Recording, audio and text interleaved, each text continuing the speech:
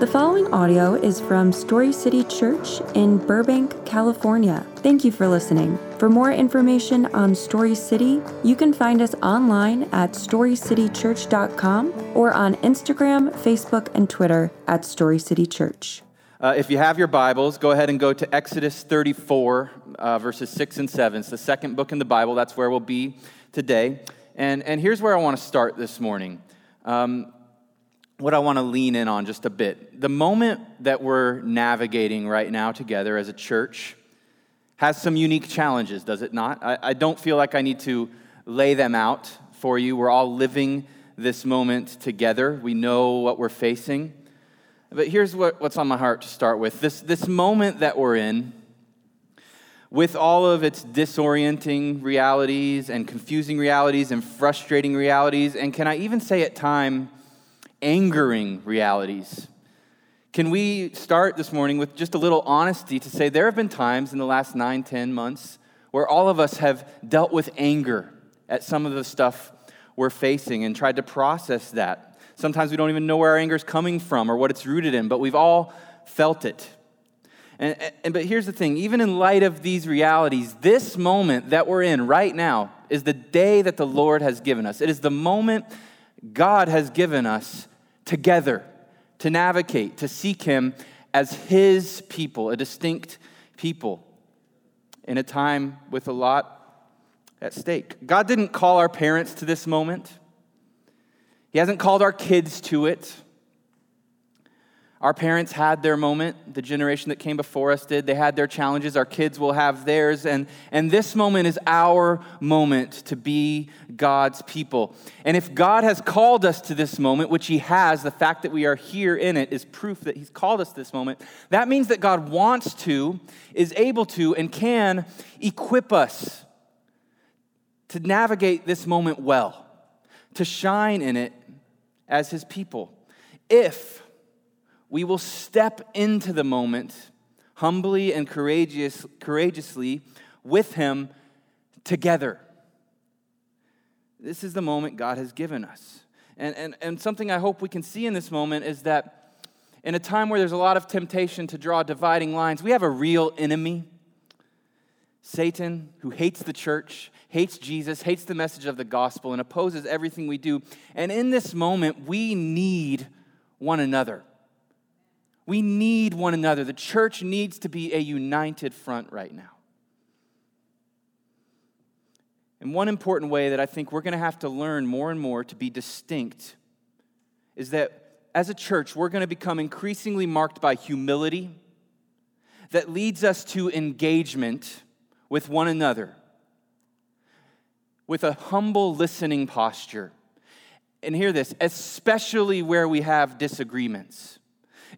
The Holy Spirit would lead us to engage where the temptation would be to withdraw. The Holy Spirit would lead us to humble ourselves before one another where the temptation might be to cave in to pride. We need to be humble people with listening postures, especially where we disagree. Hear me, church, as the people of God, we need to recognize and resist the demonic temptation to start broad stroke categorizing the people we disagree with so that we never have to engage with them in a loving, listening, learning conversation where God, through His Spirit, might be able to take back some ground and mutually sharpen and challenge us all. So the temptation to join our culture as it silos off into echo chambers needs to be recognized in the church as a demonic temptation and resisted. We need one another right now, church. We need each other's voices. We need each other's ears. We need each other's loving dispositions. And I'm convinced that if we're going to do this in our moment, if we're truly going to step into our God-given calling in this season with all of its challenges, we all, each of us individually, have to start here. We have to humble our hearts and draw near to God in a way that perhaps we haven't done in months or years, maybe ever. This season may require each of us to grow through God's grace into a level of maturity that we've never reached before. I think that this drawing near to God with our hearts from the depths of our souls, saying, we need you right now, Jesus. I need you. Bind me to your side and don't ever let me leave. I think that that's an act of countercultural resistance right now. I think the first act of resistance as a church that we're called to right now is to draw near to God with all of our hearts. See, humility and patience and listening where tensions feel high, you need God for that. I need God for that. We can't do it in our own strength. The waters of our times are getting too choppy for us to navigate in our own wisdom and strength. We need Jesus. We need His Spirit guiding us. We need His wisdom more than ever. So my simple hope this morning as we look at God's Word in Exodus is to follow up on last week's sermon on Jesus as our high priest and the sermon we had a couple weeks ago on how God is gentle and lowly and welcomes us as we are, to continue to lay before us God's love for us in Christ as perfect and complete and welcoming, with this goal, so that we would begin to gladly draw near to Him. And that as we do, through His Spirit, we would more and more become a people of countercultural love who steward the moment He's called us to well. And here's the thing, church. You will not draw near to a God that you don't believe loves you. You will not draw near to a God with your whole heart if you don't believe that He's good. So if we are going to experience radical togetherness in a divided time, where we have to start is each of our hearts individually coming to Jesus, seeing Him as good, believing His love, and receiving His Spirit and His maturity in ways that maybe we never have. So let's seek to do that this morning. Let's seek to draw near to God. Exodus 33, we're going to look at who God is this morning.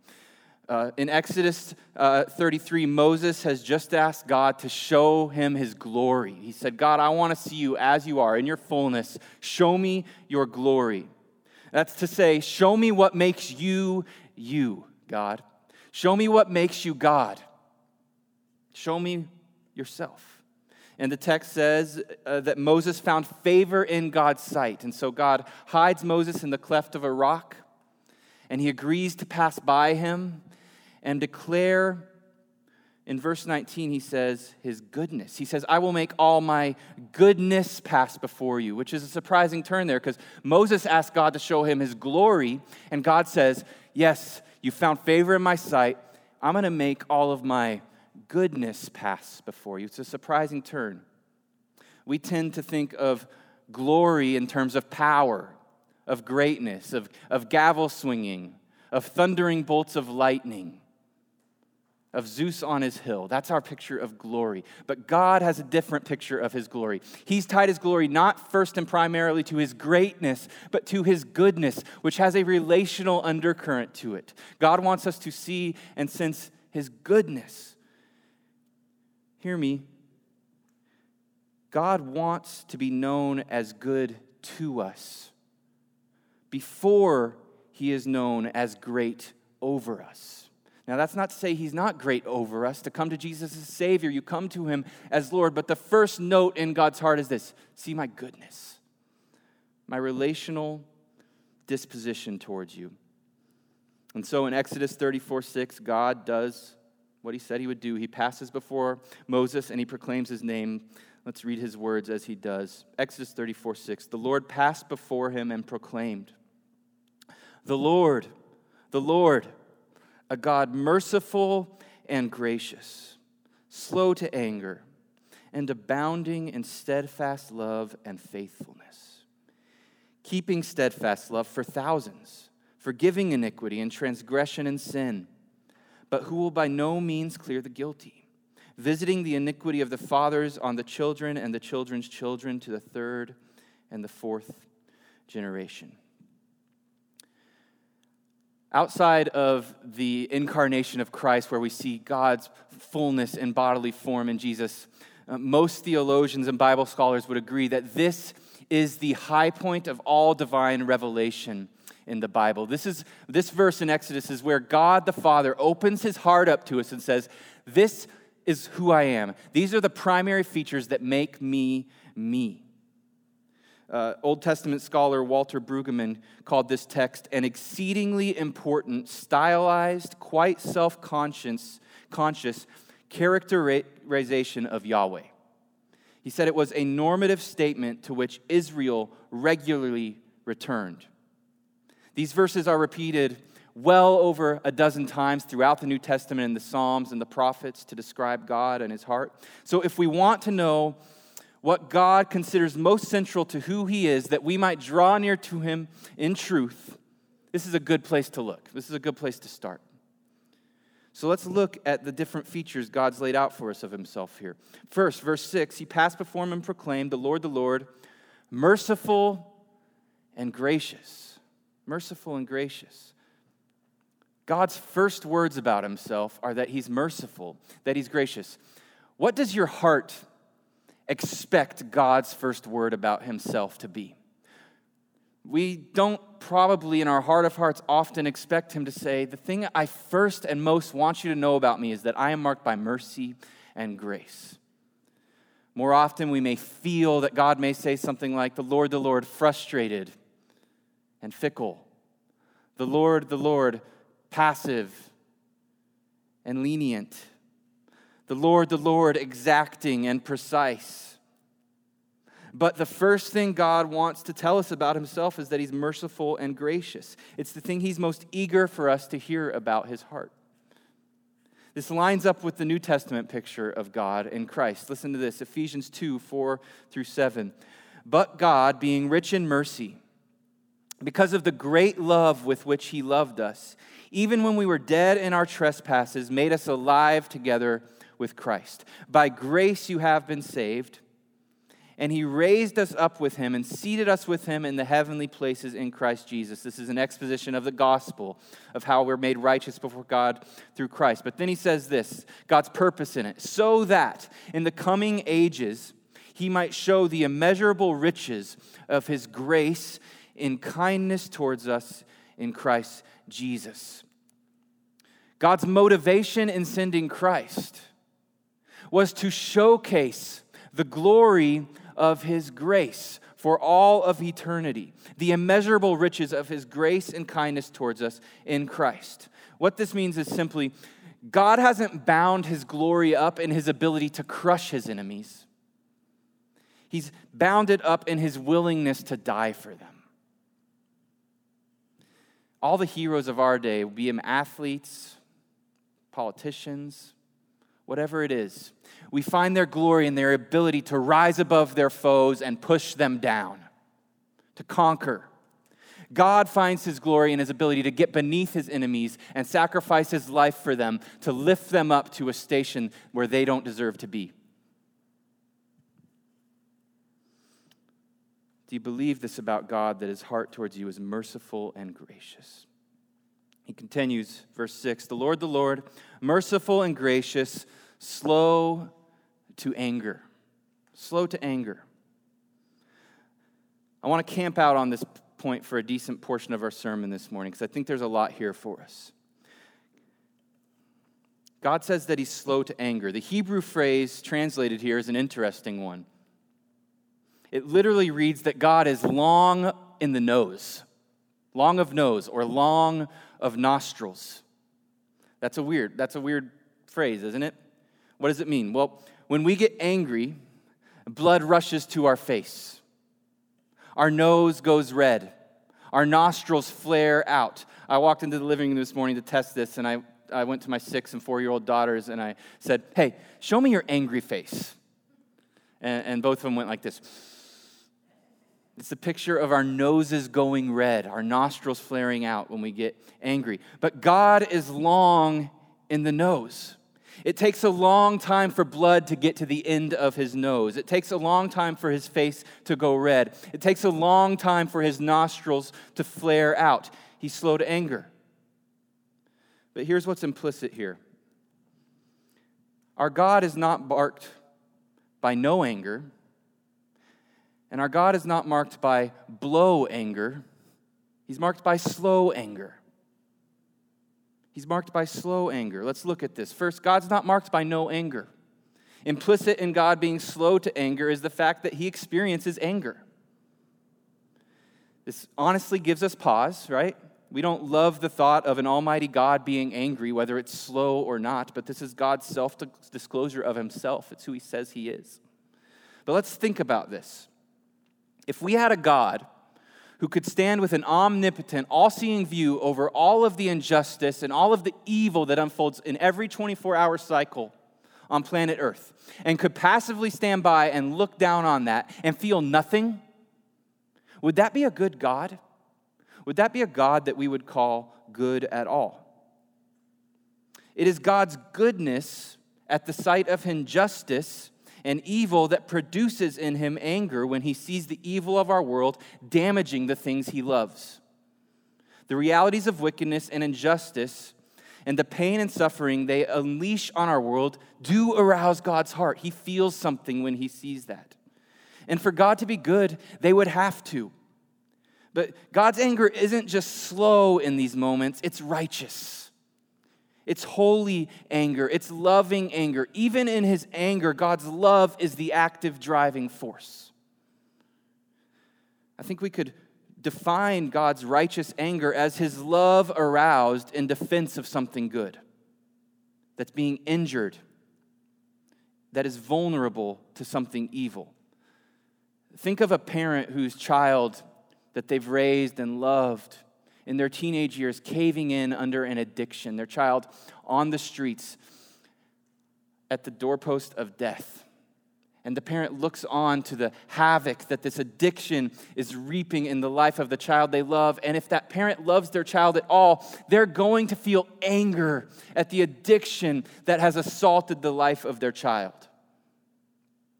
If the parent could look on as their child's life was ruined by an addiction and feel nothing at all, we would not call that love. We would not call that level of indifference love. We would actually call it the opposite of love. The parent's anger in the moment like that doesn't contradict their love for their child, it proves it. God's anger at evil doesn't contradict his love or grace, it proves it. His slow anger is his goodness defending the things he loves. But not only is God not marked by no anger, he's not marked by blow anger. He doesn't blow up. He doesn't ever just lose his mind and punch a wall. His anger is always measured. It's always controlled. And hear me, it's always strategic. It takes a long time for his face to go red, and even when it does, he never goes out of control. He stays completely in control. God always extends to us, as we linger in our sin, opportunity after opportunity after opportunity after opportunity for us to turn from the sin that is hurting us and destroying us for grace and mercy through repentance. But there comes a moment where eventually he can be provoked to a measured, strategic anger that's meant, if we're in Christ, to return us to him. Hebrews 12 talks about how God disciplines the children he loves, as a father disciplines the child he delights in. His discipline in our lives when we linger in sin is his loving hand trying to gently pull us out of the sin that is destroying us and lead us back to his good, kind, gracious heart where life and healing and joy can ultimately be found. There are many times throughout the Old Testament where we read that Israel, through their sin, provoked the Lord to anger. But here's what's amazing. Never once in all of the Scripture do we read of God being provoked to love. He doesn't have to be provoked to love. It's what he's full of. It is his nature. He is like a dam spilling over love. A pinprick will set loose a flood of love into our lives. To contrast that, Hebrews 10:24 instructs you and I to provoke one another to love. What we can see here is that God does not need provoking to love. He only needs provoking to anger. But we need no provoking to anger. We need to provoke one another to love. So I just want to lean on this point for a moment. I want to get gently prescriptive here for us, not so that I can put a weight or a to-do list on us, but to try to do just what Hebrews 10:24 says, to provoke myself and our church to love in the season, the moment we are in. See, one area I've been praying that God would pour abundant grace out on me and out on our church in this moment, this season, is the area of how we process and how we use our anger. And my prayer has been that nearness to God's slow to anger heart would transform us and make us like Him, slow to anger together.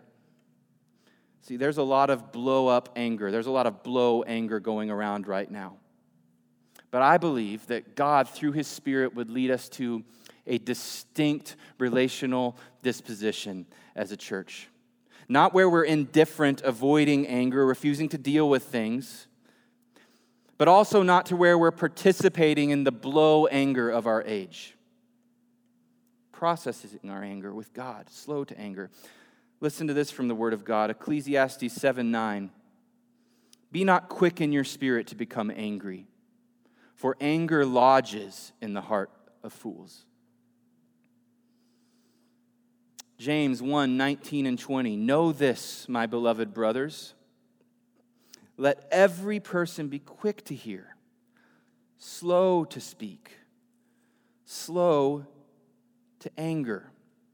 For the anger of man does not produce the righteousness of God. The anger of man does not produce the righteousness of God. We can all be honest here. Blow anger feels good in the moment, doesn't it? For a minute. But only in the same way that peeing your pants feels good for a minute. In the end, it only makes a bad situation a whole lot worse. And it starts to stink. It doesn't build up. It doesn't heal. It's not persuasive. So how do we use our anger well? How? Well, let's start here. Pray your anger first. Process your anger first in private with God before you pronounce it in public. Examine its roots. Think about your anger. What am I really mad at? What am I really mad about? Is it a good thing to guard? Is it a worthy cause or not? Am I guarding my self-righteous pride, my hurt ego, or am I guarding the things God cares about?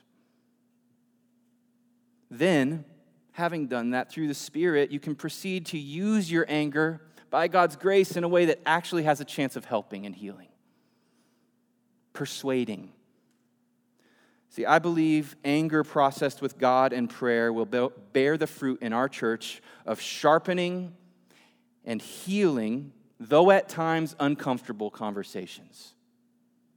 And those conversations will be marked by humble listening and gentle, seasoned with salt speaking, and away from screaming and memeing our anger into the echo chambers of social media feeds and often homogenized social circles. Drawing near to God will allow us to discuss the hard things without the need to squash one another verbally, but from a posture that genuinely, humbly goes, what am I missing? I may have blind spots. Help me see your perspective. And maybe together we can get closer, a nudge closer to God's perfect perspective on these hard things. And hear me, just because you're angry doesn't mean you have to be unloving. 1 Corinthians 16:14 says, let all that you do be done in love. All. Anger not excluded. There is a way to be angry in love. Again, what we are talking about here is supernatural. It's impossible if we are not clinging moment by moment to God. So think with me, if you are ingesting daily, moment by moment, the vitriol of social media, hour by hour, but not ingesting through God's word, through time in prayer, the love of Christ into your soul, we're going to have a hard time embodying this. We need our diet to be a diet full of God's mercy and grace and His Spirit poured out into our lives through the truth of His word. And I want to say, if you're feeling feelings of hatred or revenge within yourself in this moment, lovingly, that is a sign that something is wrong. We need to take those feelings to God and ask why we're feeling them. We need to let Him deal with it.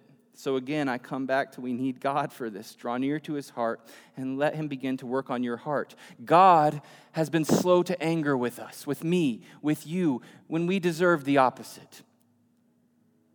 In Christ, God has forgiven us and welcomed us, though we deserve to be cast out. So we can learn together to be slow to anger with one another. And I believe with all of my heart that this is part of what stepping into our moment and becoming a culturally distinct people that shine like stars in the darkness in this season is going to look like. It's going to look like us leaning in together and engaging, not disengaging and siloing off.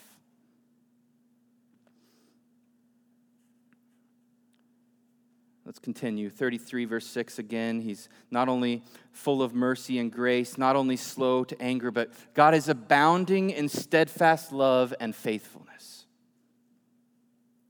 What we have here is God speaking covenant language. The Hebrew word for steadfast love here is hesed.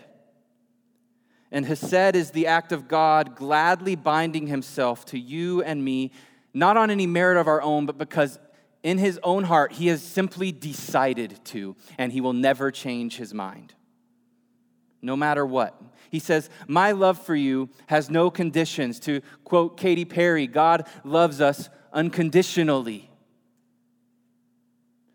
This kind of rubs up against our idea of romantic love, something you feel first. God just says, I love you because I love you because I love you. But think, if you're in a relationship and someone says to you, I love you because you're beautiful. I love you because you're beautiful. Well, a thought that might happen in the recesses of your heart is, well, what if my beauty fades? Will you still love me? If you say, I love you because you're a great conversationalist and you make me laugh. Well, what if your sense of humor changes or my conversational quality changes over time? Will our love fade? Anything you say, I love you because, represents actually a vulnerability in your love. But God's hesed love says, I don't love you because you offer me anything. My steadfast love is just, I love you because I love you, love. And that can never be removed. That's why Paul can say in Romans 8 that there's nothing that can separate us from the love of God in Christ Jesus, because it never was founded upon us. It was founded on God's covenant-keeping, volitional decision to set His love upon us, and we can never outrun it. Through our sin, through our wandering, through our doubt, once you are in Christ, God has fixed His love upon you forever, and it can never be removed. Verse 7. Keeping steadfast love for thousands, but who will by no means clear the guilty, visiting the iniquity of the fathers on the children and the children's children to the third and the fourth generation.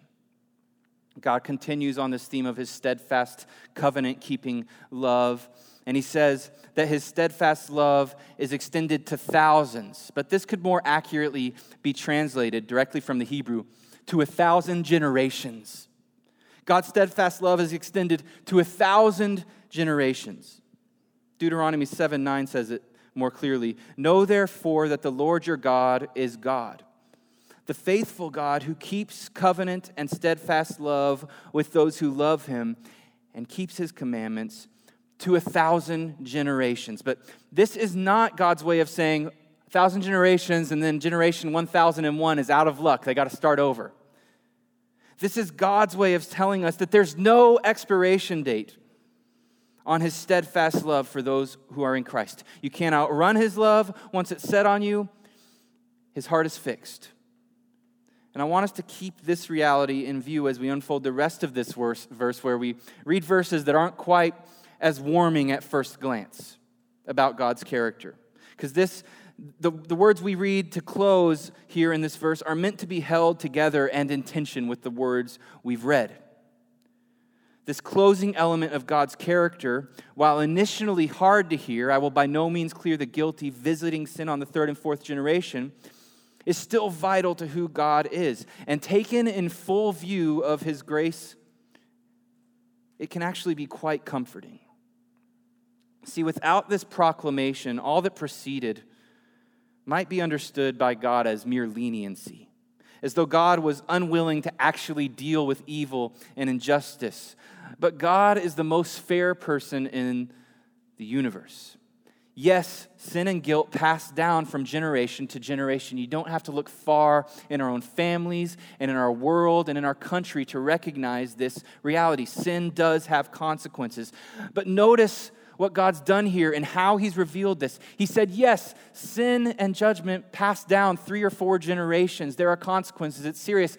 But my steadfast love funnels down forever through thousands of generations in a never-ending way to where sin is completely swallowed up by my mercy and grace. At the end of the story, all that will be left is love and mercy. And through Christ, all sin and death and all of its carnage conquered forever. This is good news. And here's what I hope we see as we look at God's words about himself.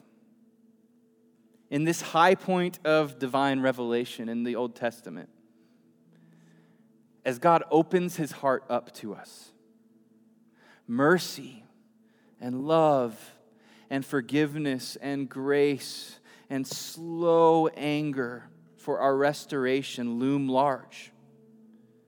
And yes, justice and judgment are acknowledged, but almost as a necessary afterthought. He doesn't feel a need to balance the scales of communication as he lays his mercy and grace before us. He speaks of himself, as Richard Sibbes, the Puritan author, said, as clothed in all sweet attributes. He wants Moses and us to feel the weight of his love for us in Christ deeply. That's who he is.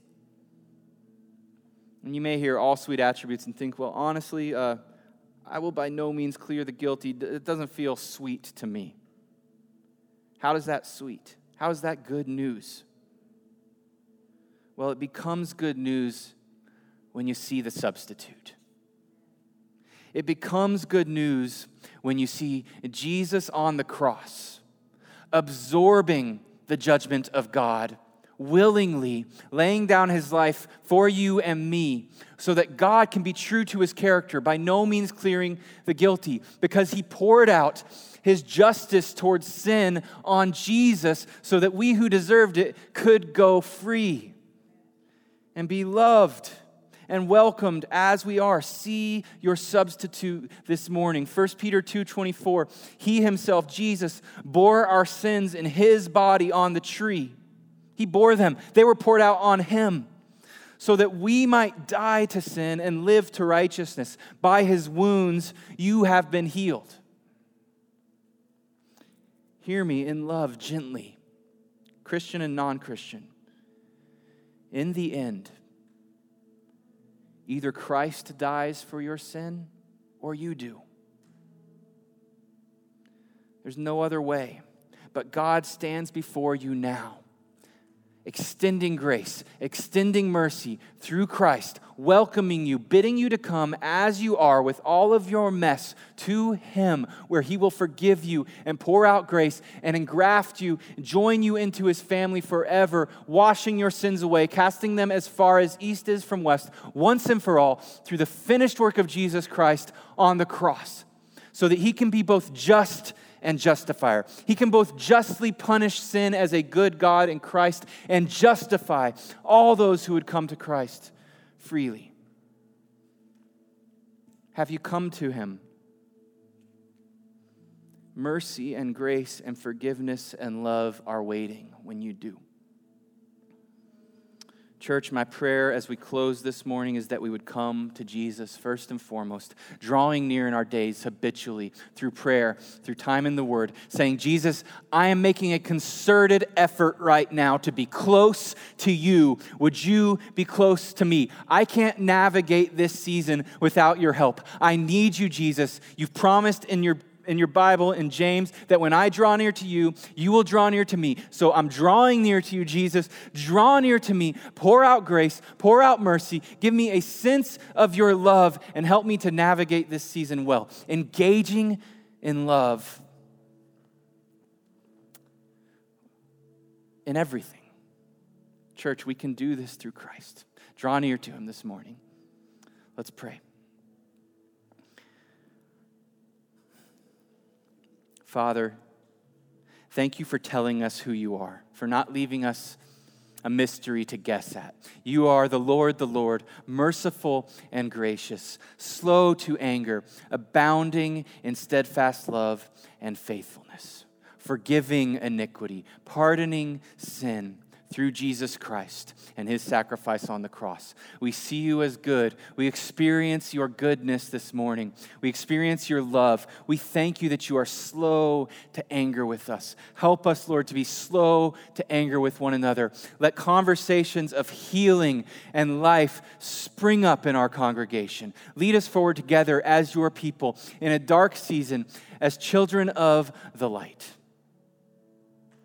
welcoming one another, willing to get uncomfortable with one another because you got uncomfortable for us.